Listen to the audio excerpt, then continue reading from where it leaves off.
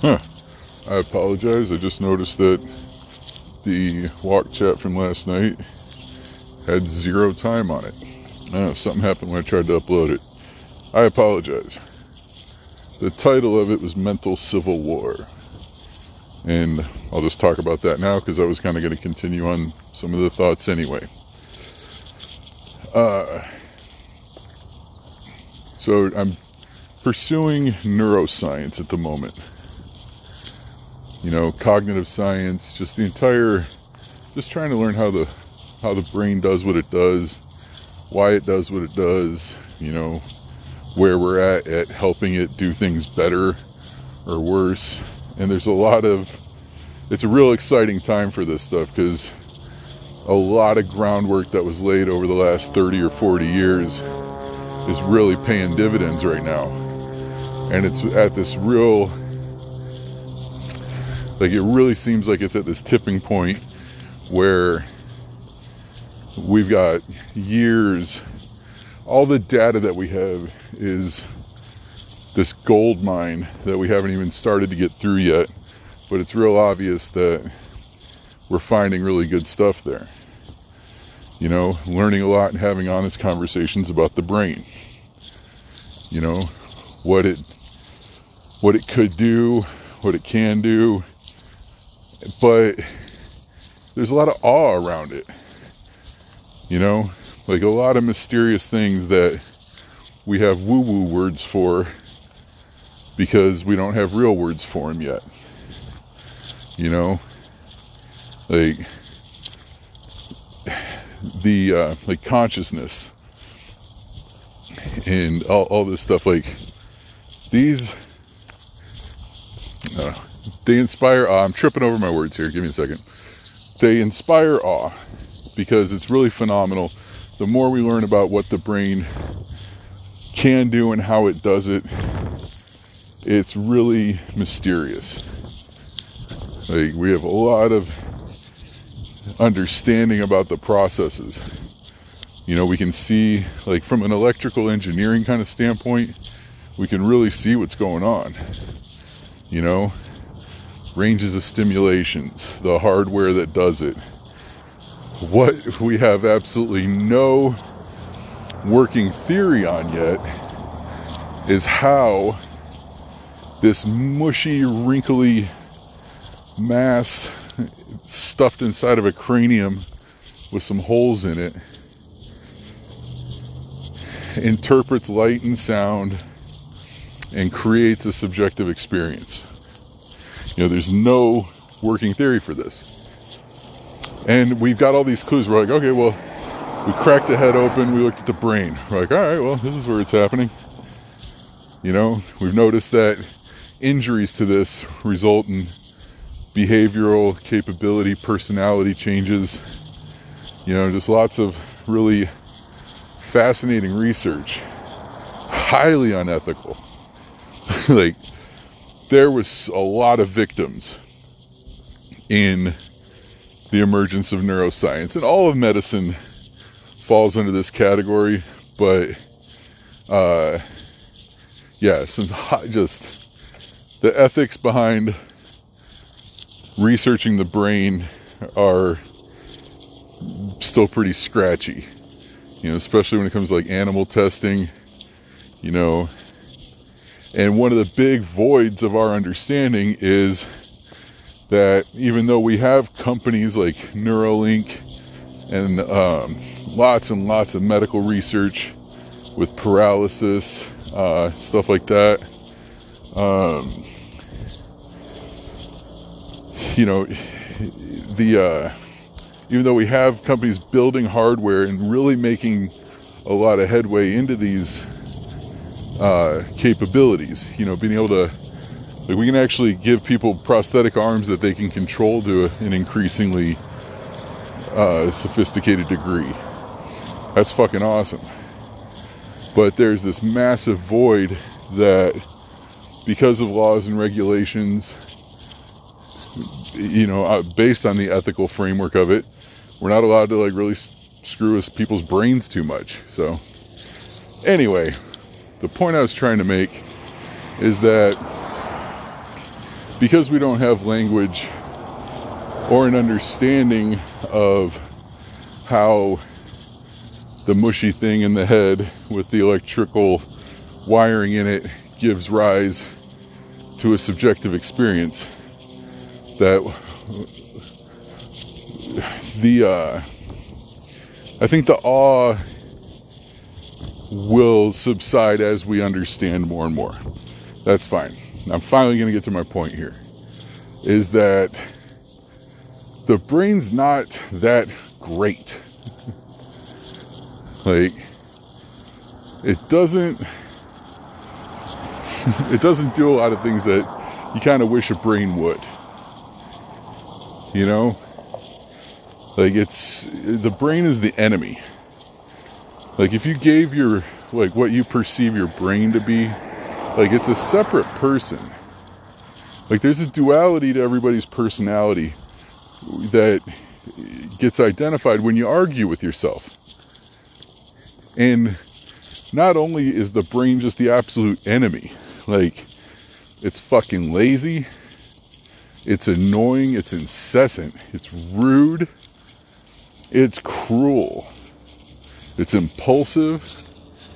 Like, Sam Harris has this description of, that if you try to silence the world for a moment, you'll meet your mind.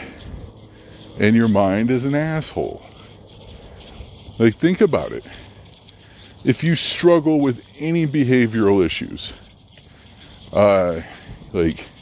if you smoke cigarettes and try to quit, get addicted to drugs. The drug and addiction thing's a real fascinating paradox there, because it's a choice. There's this huge argument around whether or not it's a disease. I've already spoke about that. It is. If you think it's not, you're a fucking idiot. But one thing that one of the features of the disease is that it begins with your brain making a choice that puts it in a high-risk situation, and that it sacrifices its capability to extract you from. This fucking mystical, awe-inspiring brain, the most powerful supercomputer in the world, doesn't even tell us what the fuck we're doing here. Like, it doesn't seem like it knows what it's doing. It withholds a lot of information. But if you struggle with your weight, if you struggle with depression, we are prisoners in our minds by impulse. It takes work to free yourself from that. To become someone who is the dominant personality in that mental civil war duality, you got to meditate. You have to win fights with your mind a lot. Like, you got to fight to the fucking death with it. Like, talking yourself out of things. I mean, these are, there's philosophical explanations about it, that they're kind of just, the world is changing so fast that we're kind of a victim of, evolution to an environment that we're not in anymore, and that we're changing super fucking fast and super recklessly, because there's another phenomenon I want to talk about. This is a super big tangent here, but there's two pieces of magic that make me fucking insane. Like, this doesn't make any sense to me. Maybe you guys can help me. Anybody out there who wants to chime in on this, I would love to hear it. There seems to be a magic in big data, like the law of large numbers. This, God, I can't remember the title of it. There's this great thing on Netflix that goes through it. Something about numbers, the science of numbers, or something like that. I don't know. Search for it, you'll find it. But it talks about, like, if you see a jar of marbles, right, and you ask one person how many marbles they think are in there. You'll get an answer. Now, the answer is probably not going to be right, but if you ask 10 people, you're going to get 10 different answers, especially if they don't hear each other's guesses. You'll get 10 different answers, and there won't be a whole lot of a pattern emerging. Somebody might guess it right. A few people may be close, but it's going to be relatively scattered. Now, this phenomenon emerges when, if you ask 100 people how many marbles they think are in there, the average of all the answers is going to be a better guess than the average of the 10 answers.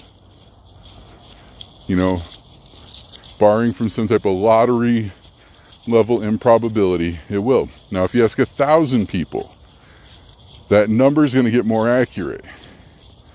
Like, there's something about repetition and, lots of reps, like, to kind of map it onto the physical philosophy that I love so much. Like, there's this kind of progression towards a more accurate decision when you see lots of people kind of cooperating in randomness, if you will. But by and large, the collective brain of humanity doesn't seem to be trending that way initially. So maybe there's a time factor here.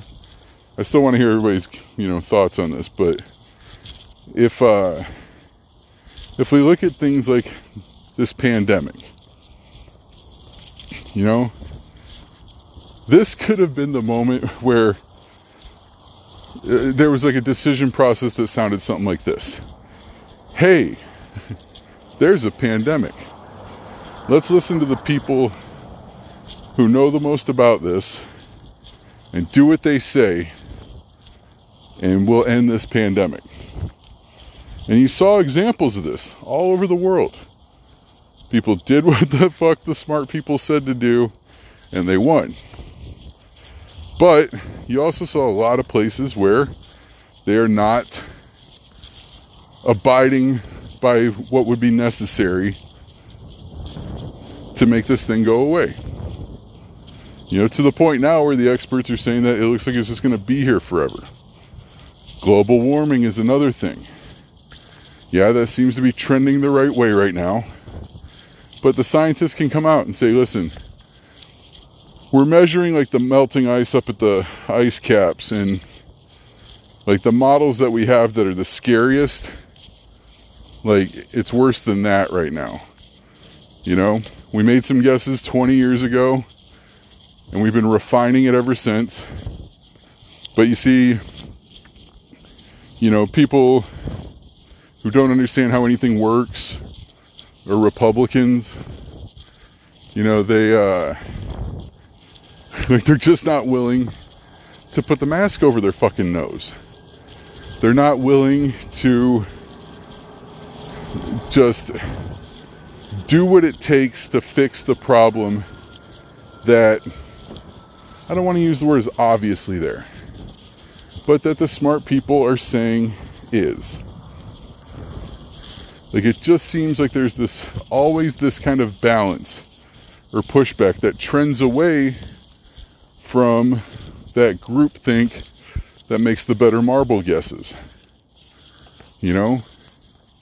Like, there's just a lot of people out there who want to resist. Doesn't matter what it is. Just, if people go this way, they want to go that way, because they feel like that's just the best way to, be an individual or fight conformity or some shit. I don't know. But we could have had a pattern where the world, by and large, snuffed this thing out. Now, some of the data that I'm not super familiar with, but what it appears to have happened is that the COVID protocols have had some level of positive impact on keeping COVID from getting out of control, more out of control. But it also had an impact on cold and flu season. So there's like there's a couple types of worlds that could exist. We live in the one that's like, fuck them. Not putting the mask over my nose. Not gonna, fuck you, I won't do what you tell me. All that shit, Like like misplaced rebellion. Like the Rage Against the Machine, fuck you, I won't do what you tell me. All on board with that. It's a hoax, all that shit. Like that's not the same kind of rebellion. One's thought through, the other's thought less. So, but there could be this world where people just said, well, holy shit. I know that sucked, having to lock down for the few months that we never locked down, But realistically, this massive effort could have snuffed this out as fast as a lot of it. We saw examples of it being done within months. So there's no reason to think that had we done what they had done and adjusted for whatever differences there were in the situations, we could have done the same thing. At this point, like where we're just now getting a vaccine to market, which was done remarkably quickly. I'm not saying that in any way disparaging it. But like at this point of the progress, from a behavior perspective, we could have had a better outcome COVID-wise and leaned in on it for this long and possibly could have stopped the flu. I'm not saying zero it out, but what if all this, the people were like, well, that many people die of the flu every year, like, yeah, that's fucked up.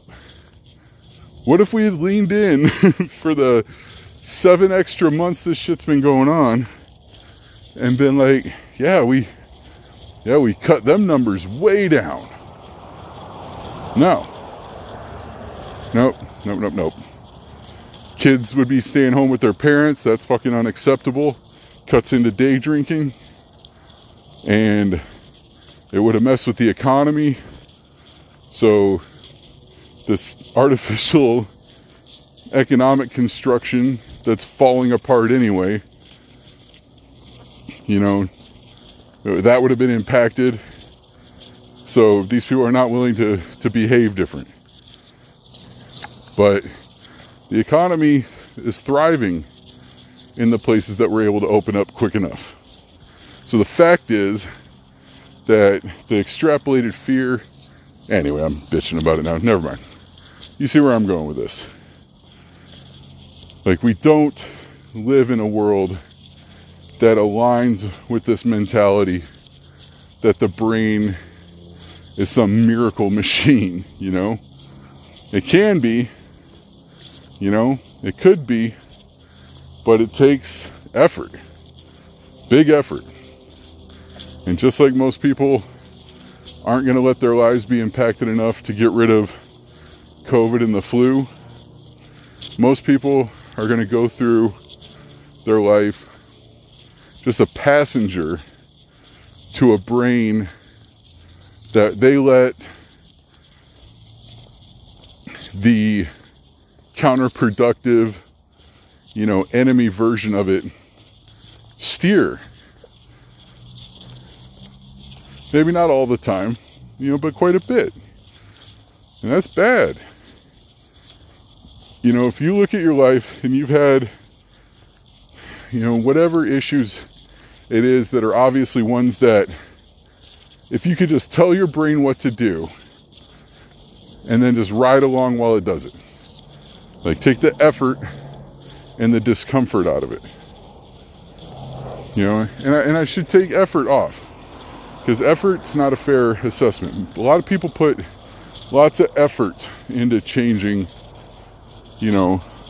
the things that they don't like. But it's not productive. So, because the effort is often around the discomfort instead of through it. So, anyway, I know this got a little rambly, but coffee's just now kicking in. I should have waited a few more minutes. Maybe I'd have been a little more focused. But, sit your brain down and talk to it. I think it was Carl Jung that said, if you don't, I'm going to fuck this up real bad, but something to the effect of, if you don't declare control over your brain, you're just going to fall through life, basically, stumble through life, and call it circumstance or chance. That was a massive paraphrase there. I encourage you to Google Carl Jung, and I don't know, you'll find it. It's one of the top 10. I don't know. Anyway, I really encourage you to kind of look through pieces of your life where you're being held prisoner by your own brain. What we do know about the brain is it's changeable. It's confrontable. It's a bully, and as with all bullies, when they get hit, they subside. But they got to be put and kept in their place. Just like the brain. You put it in its place, you keep it in its place. It's a magnificent ally. And we're getting better at that. There's lots of content. Like I said, I would start with Sam Harris in the Waking Up app. Anyway, I'm all over the place, but sorry about yesterday. Thank you for listening. All right, I love y'all. I'll talk to you again soon.